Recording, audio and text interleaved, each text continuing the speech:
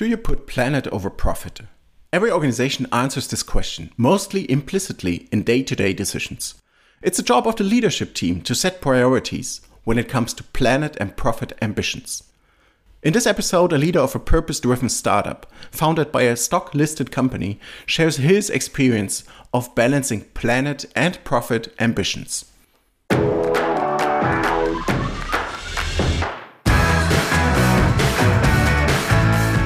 My name is Patrick Hübscher, and this is Circularity FM, the podcast about understanding, building, and managing circular business models.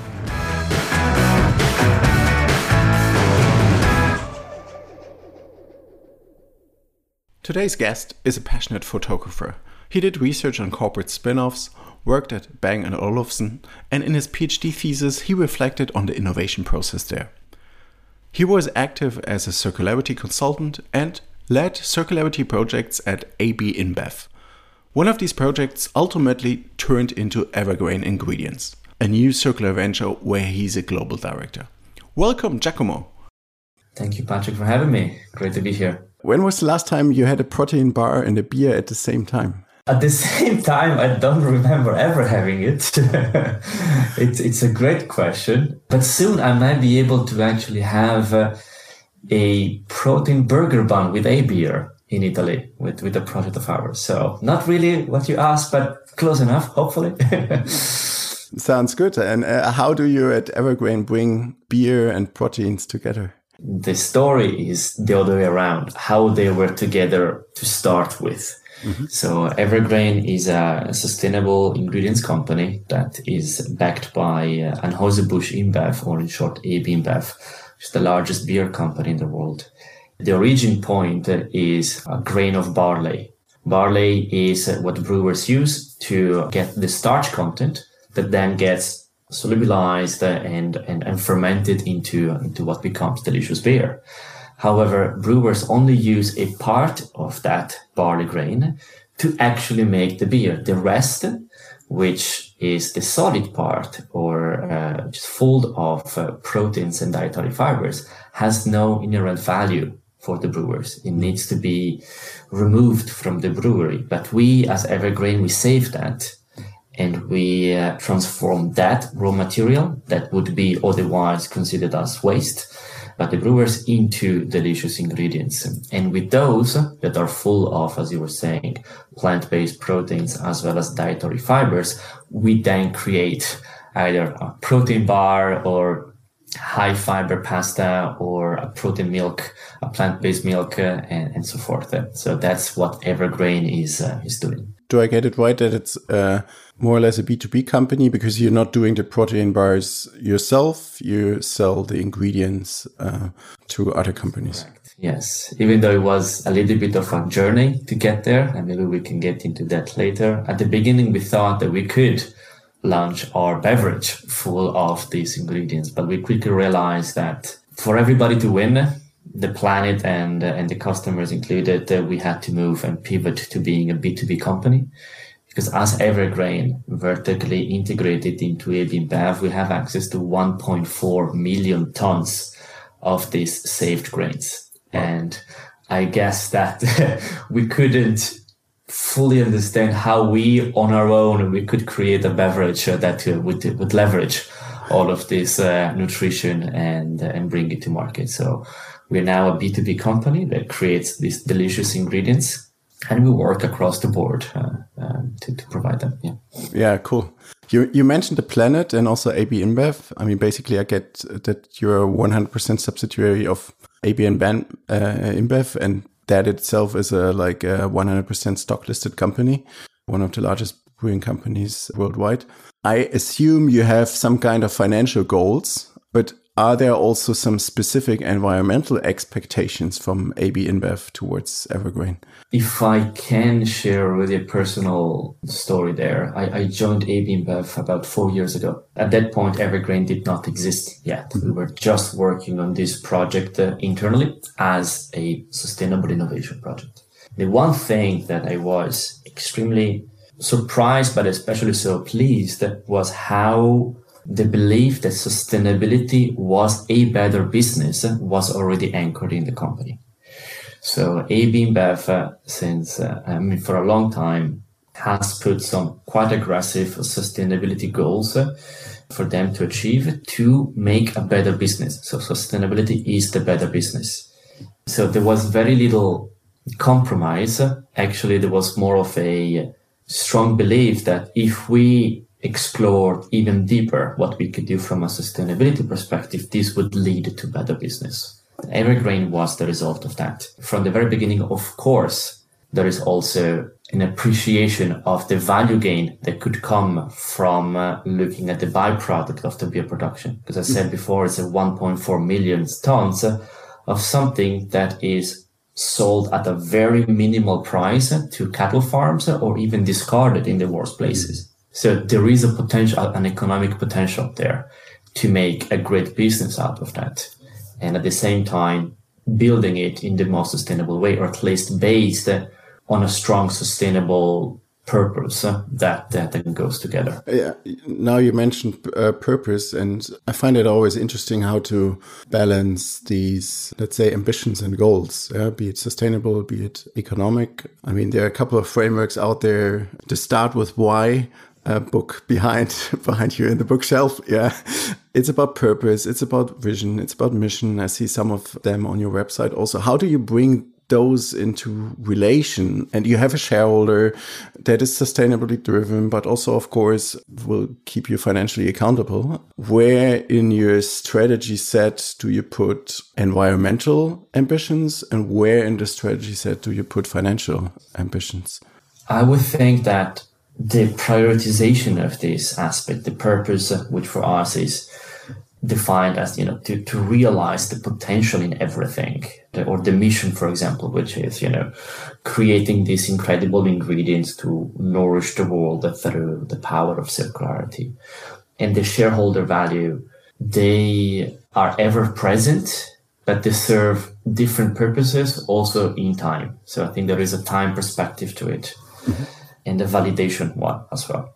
What I would call very technically the what the fuck moment, where everything starts, was actually a combination of the two. So at some point 7 years ago, a couple of people within ABI, they had this spark, this trigger that said, wait a second, why are we only using as a brewery 60-70% of the barley that we move around the globe? Why are we sending, this 30-40% of remaining saved grains full of water with trucks to cattle feed? So basically, why are we moving water around for no real sustainable nor financial gain whatsoever? Mm-hmm. So that was like, what the hell? Why didn't we ever really look into this? The spark came because it was both an inspiring and sustainable purpose that could be created out of this,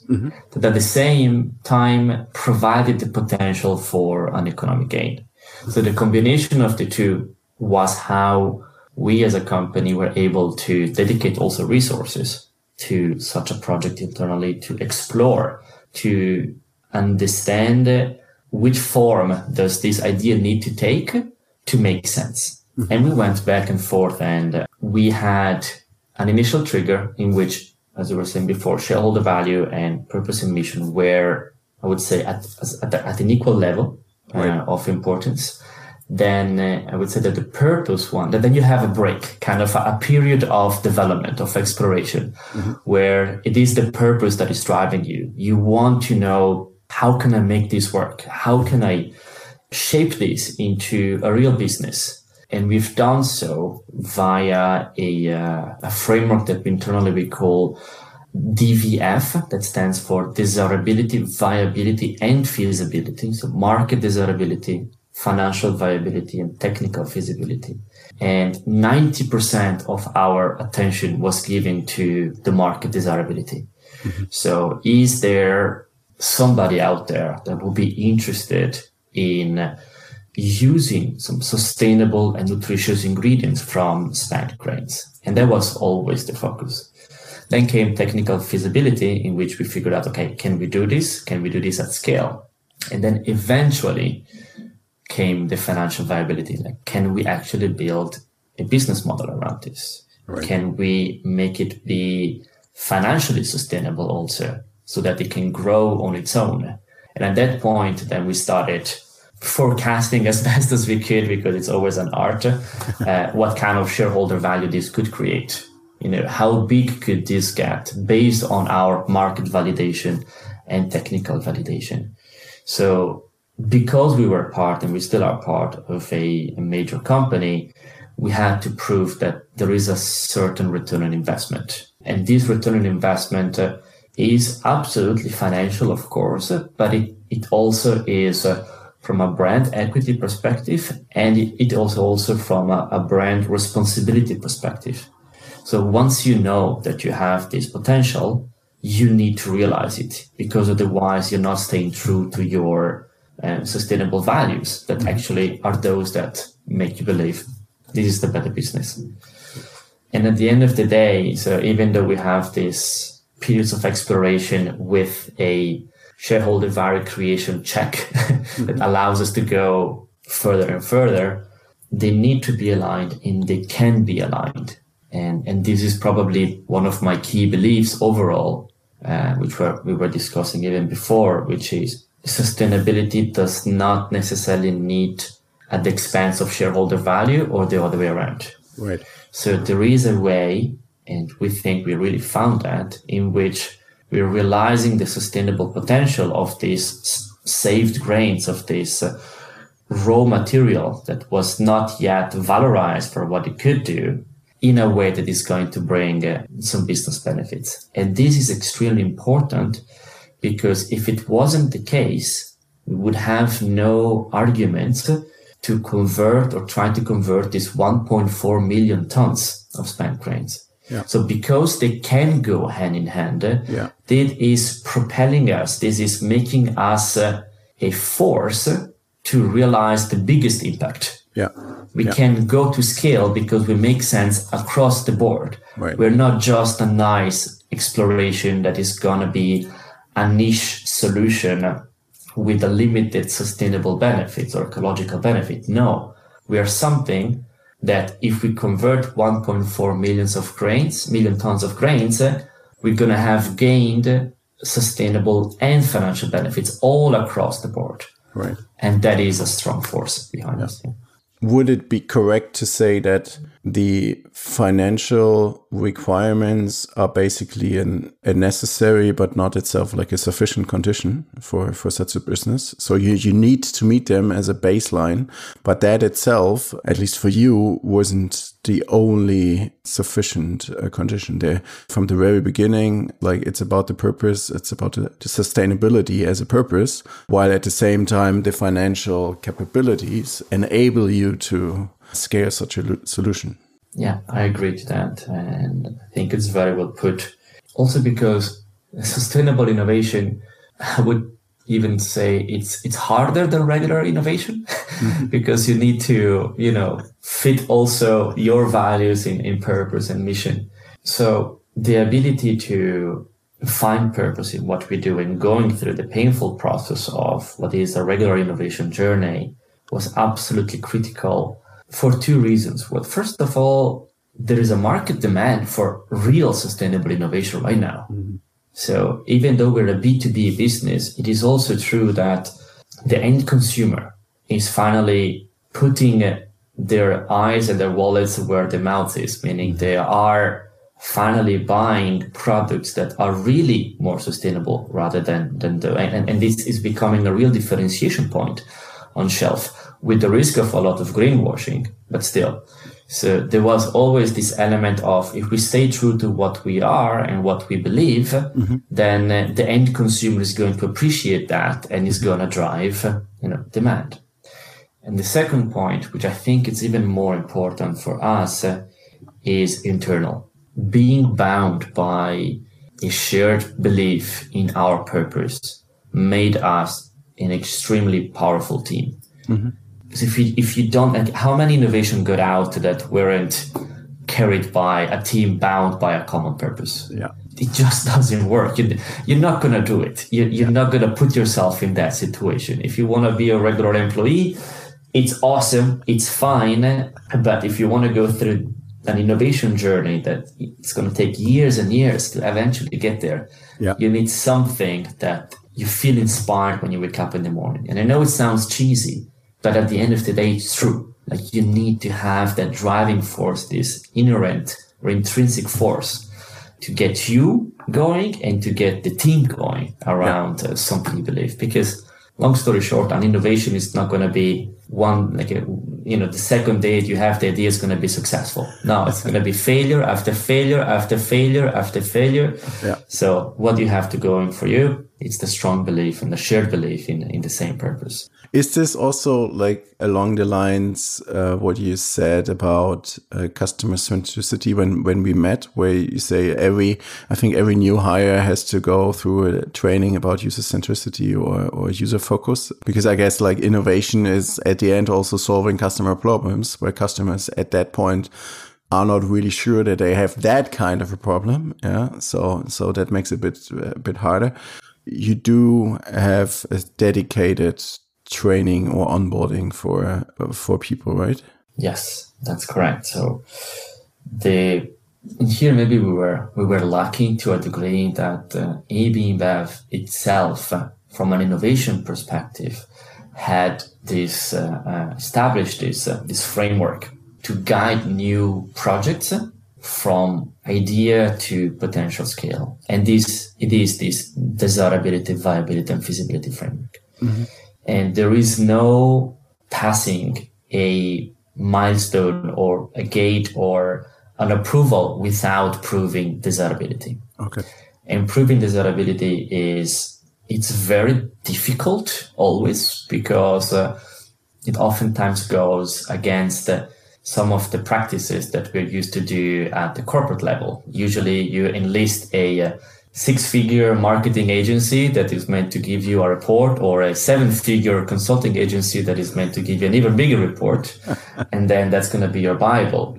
But at the end of the day, proving desirability means not only talking about the end consumers, but being very close to the end consumer. Mm-hmm. So I remember when I started, we had this summer accelerator project in which some of the new hires were coming from all over the world to learn about design thinking, to learn about agile methodologies, to learn about lean canvas and the likes.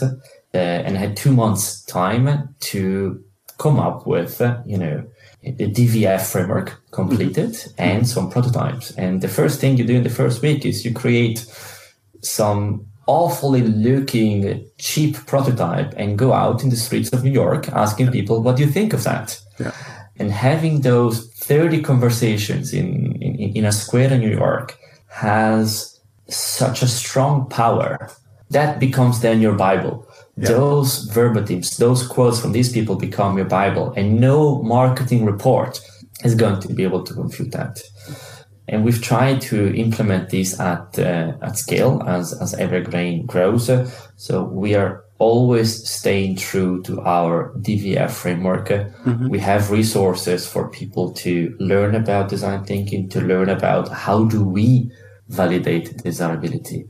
It's absolutely critical, because as a large organization, or maybe as a bias of a large organization, what we would risk is that we would prove the technical feasibility that we can do it at scale. We would likely also be able to build a business case that makes sense. So oftentimes you can make that up. It's going to be okay. And then we're going to be demanding funds to go to scale without having ever talked to a real consumer or a customer. Yeah. And that is a tremendous risk for a new business, especially a sustainable one that oftentimes believes that the purpose is only to be sustainable. Yeah. And the risk is that if you're only sustainable, but you're not solving anybody's problem, well, you're meant to be a nice project that is going to die out in 1 or 2 years. And that's such a wasted opportunity. Yeah. Well, why do you think that the risk of dying out there is high? We need to work from within the system if we want to achieve real impact.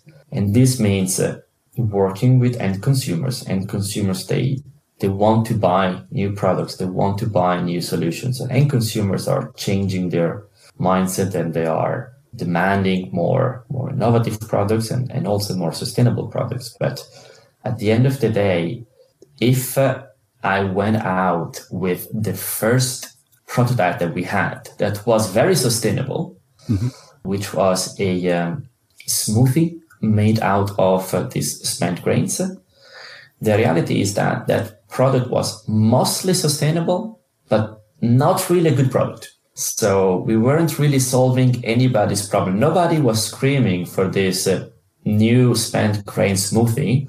And even when we tried to push that, because we weren't clear about what we were solving, it was a combination of claims around nutrition and sustainability and circularity. And we kind of forgot also the taste element. We forgot the texture element. So it was not a good product, or at least not good enough to live on its own by being only sustainable. And that was one of the key pivot moments. And we said, okay, let's go back to the drawing board. This was also the moment where we realized, okay, maybe we need to become a B2B company, right? Because there are others out there that are better at making products, and we can better solve the end consumers' demands, which are more sustainable products, yes, but also extremely tasty and pleasant products, because they're not willing to compromise that much. So if you're only sustainable, the risk is that, first of all, you're not going to create a product that is as good or better than what's in the market. So you're going to force the end consumer to compromise. And by doing so, you're limiting the sustainable benefits that your solution could bring.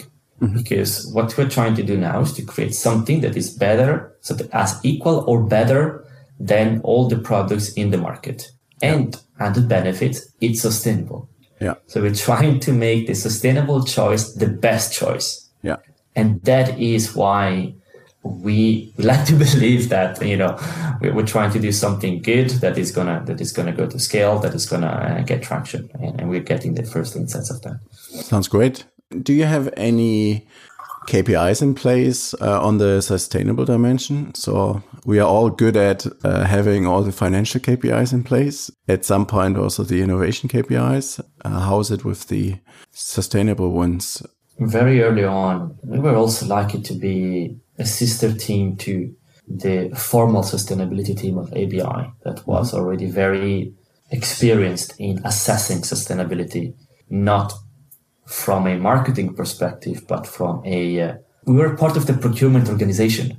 So I think this is telling to the fact that what it really matters was how could we assess the material flows going in and out of our breweries from a sustainability perspective. So it had to be quantitative to a degree.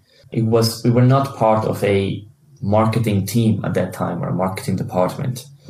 So we knew that we had to be able to prove how sustainable we were. So early on, we enlisted some external partners and companies to do a full fleshed out life cycle analysis of our ingredients, which measures the sustainability of your ingredients from a carbon emission, water use, land use, and what you do. So we ourselves sometimes fell into the belief that as long as something was circular and was upcycled, it was better. And that was enough. But we realized very early on that we had to be able to prove it, not only to ourselves, but also to our customers. And so we did this LCA, which came out to be positive in the sense that we proved to be the world's most sustainable source of proteins and fibers because of our upcycle nature. So the fact that a supply chain around barley, basically the barley is grown and harvested for the purpose of making beer, independently if evergrain exists or not, make us a co-product of that. And therefore, the total life cycle of our ingredients is shortened, is limited, because barley is not grown to make barley protein today. Might be in the future, so things might change in the future, but currently barley is grown to make beer. And this gave us some advantage because we can bring barley protein and barley fiber to the market without having to create any new hectare of barley fields. That exists already. We have 1.4 million tons of that, as I said before. Yeah. So we have a little bit to go through. And this became the quantitative baseline, I would say, and around which we measure ourselves. But from a KPI perspective, and maybe focusing more on the performance part of a KPI, we want to remain that, and we want to ever improve. Like the goal is that we know we still have room for improvements.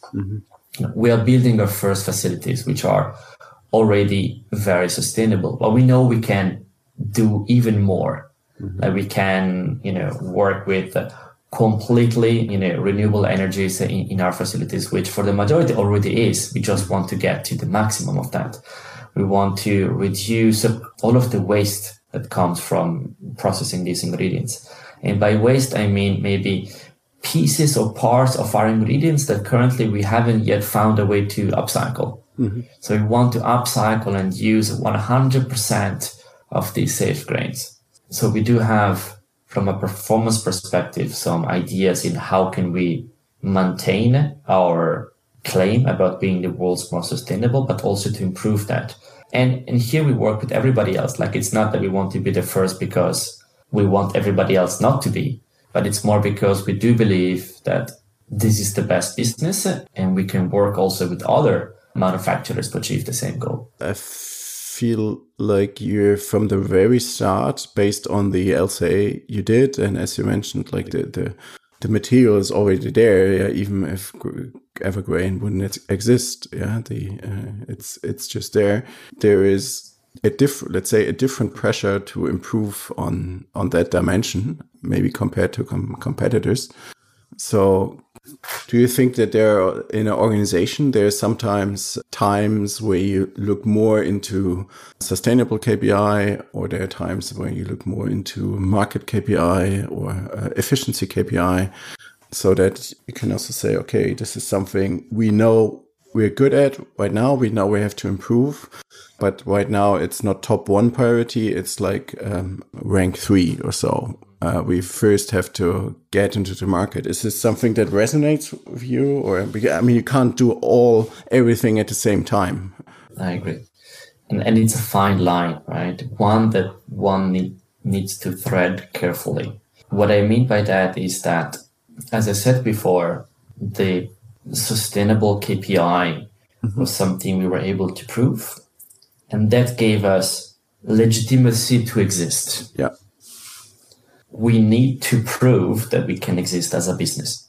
So right now, and I come back to the how careful one needs to be, but right now we are taking what we have that we think that for the moment it's enough, and we're bringing that to scale. And so right now it's a lot about business KPIs. Can we actually build a functioning business that can live on its own? Yeah. After that, we're going to try to optimize that. So at this moment in time, from a very pragmatic perspective, I mean, if a scale facility needs to be designed from an engineering perspective, you cannot always keep on changing specs and keep on changing the processing to always be ever sustainable, right? Yeah. So at some point we need to take a stand. Okay, this is what we're going to create now. Yeah. And then we are going to focus on being more efficient and more sustainable with either version 1.1 if we can refurbish the first facilities, or for the second facility or the third one. Yeah. So even though we are ambitious, and we need not to forget, and here, this is why I mean we need to be careful. It's not that once you prove you're sustainable, the job is done. We need to be careful in not forgetting that we have made a conscious decision to take where we were in time and bring that to scale, and then to reassess, re-question ourselves, re-challenge ourselves, and ask, okay, how can we do this even better? Is it like is sustainability a shared responsibility there, or is there a team or one person doing like always the LCA updates, or are these 3 people only responsible for sustainability, or is everyone responsible? I'm going to start with the obvious, which is everyone. And it goes back to the purpose. It's a self-fulfilling prophecy to some degree, because to join Evergreen, and to join such a journey of innovation, we need to find people that believe in what we believe. Yeah. And for some roles, this is more important than others. It's true. But especially if you are, I might have different opinions within the company, but if you are in a commercial position or in a marketing position, I find it personally very, very, very difficult trying to convince a customer of something that I don't believe myself. Yeah. Right? It's impossible. Yeah. So, but there needs to be a baseline to be able to work together and to have the discussion of sometimes, making compromises for sustainable choices or more sustainable choices. We need to give up a couple percentages of margins because we've selected a certain type of, logistic partner versus packaging versus other things. So there is a purposeful filter of trying to hire new talents and new people that believe in what we do, especially when it comes around sustainability. At the same time, real sustainability is also not necessarily that easy. So recently in summer, a dear colleague that was one of the regional founders of Evergreen, Jackie, who was the European lead for sustainability at AB InBev, joined Evergreen as the head of sustainability. Mm-hmm. And the reason is that, as I was saying before, we have done our LCA before. Yeah. It gave us legitimacy to exist. That was fine. We could go on a little bit on autopilot or live with that for a year. Yeah. But now we need to bring this to the next level. Yeah. And we needed somebody that knows the inside out of how an LCA is built or how a sustainable strategy is also implemented that goes beyond just ingredients, but that speaks to the whole company about our processes, our culture, our social engagements. We want to be a sustainable company beyond that LCA that cares for every barley grain, that cares for every person and every resource that goes into our facilities. And also somebody that is quite well versed in communicating about sustainability. Mm-hmm. One of the biggest risks is also to fall into an obvious or superficial sustainable narrative from a PR or even from a marketing perspective. And that is for us something that we care a lot about, because oftentimes the question is, hey, Giacomo, awesome. This is an awesome ingredient. It works well. It performs functionally great. It tastes good. It's also sustainable, but how can I communicate this to my end consumer? And this is not an easy answer to give, because there are all kinds of it depends there. So having sustainability is a whole strategy for us, and we needed somebody that would own it and that would be fully responsible for that. Mm-hmm. And that would also keep refreshing our sense of being on a sustainable journey, and to also keep us challenging ourselves at the same time. Yeah. Somebody that was maybe not so in love with the initial circular proposition only, but that have seen many other sustainable businesses and projects that therefore can bring in some external expertise and challenges to trigger some new projects internally on how we can be more sustainable or so forth. It's a combination of three things for you. So sustainability is deeply ingrained in the founding story of Evergreen. Second, it's in the hiring process, you try to make sure that everyone buys into that mission, even though it might not be that relevant for the day-to-day job. So there's a common ground, and you have a, let's say, organizational unit and structure, or that person, which probably is just a start, who on a systematic level makes sure that you constantly know where you're standing, where you can improve, where you have shortcomings, and addresses that and tries to help. help you. Yeah, absolutely. Yeah. Sounds actually pretty smart, especially what I just realized. This was a learning for me, but it totally makes sense to be pretty consistent there on the hiring side, because otherwise the risk is pretty high that you have just a few people working on it, on the sustainable aspects, and the others say, well, but we have this team. Yeah, they are responsible. Yeah, well, it's not my job to be sustainable. Making that sure in the hiring process is a good step you can, or like creating the prerequisites and shaping the culture also in that direction. Yeah. Absolutely. What was a major learning for you personally when it comes to bringing the economic and the ecological ambition together? I think that when you start with an idea of being in this line of business, not necessarily only sustainability, but doing something that matters and makes the world a better place, you always have an inherent fear that maybe you need to believe that, but it's not, like it's going to remain a small project. It's going to remain something that works only because we believe in it, but the rest of the world doesn't, and nobody can see the world the same way you do. So there is this fear of being alone on a journey like that, of being too value oriented and not really fitting in with how the world really works, and how can you create a business around something that you guys created because believed so strongly in sustainability. And for me, the major learning was that fear was completely unfounded, and maybe it is also something of a time of a sign of our times, that things are changing. I guess that we've been talking for sustainability for the last 50 years, and it's not a new topic, right? So, but it feels that there is a different energy in the air right now. And interestingly enough, for example, there is a major marketing analysis company in the food sector called Innova, and Innova every year puts out the top 10 trends for food in the world. And this year, for the first time, number one was shared planet. And for me, this was actually kind of a little bit of a surprise, because coming out of the pandemic, people have been, or coming out, well, we're still in there, but in the process of the pandemic, people have been focusing on their own circles, on their own household, on themselves, on making it through another month, depending on everybody's condition. And you might have, I might have believed somebody that told me, the climate change agenda has been put slightly on hold until we are through this. And instead, the other way around happened. It kind of bound us together to a shared sense of belonging.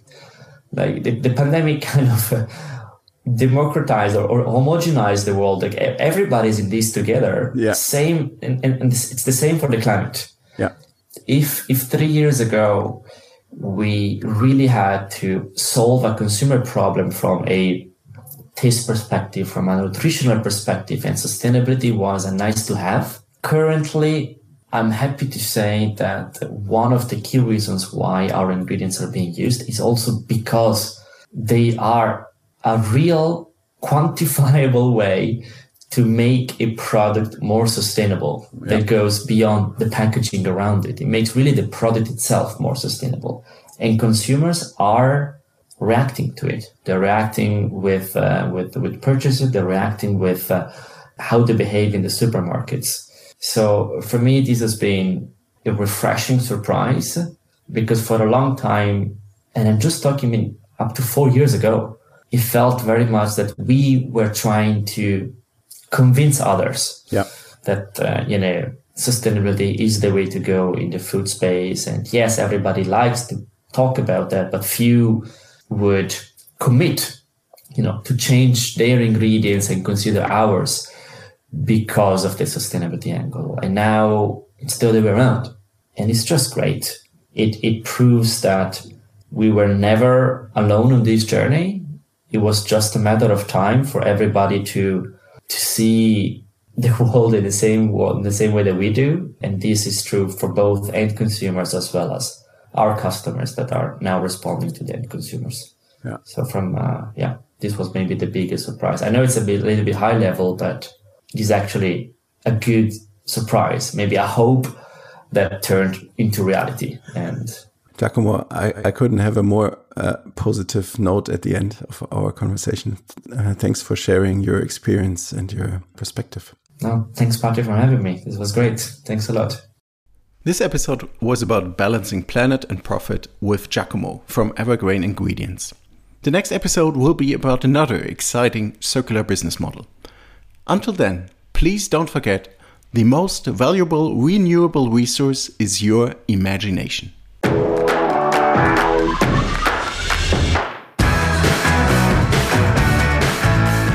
My name is Patrick Hübscher, and this is Circularity FM, the podcast about understanding, building, and managing circular business models.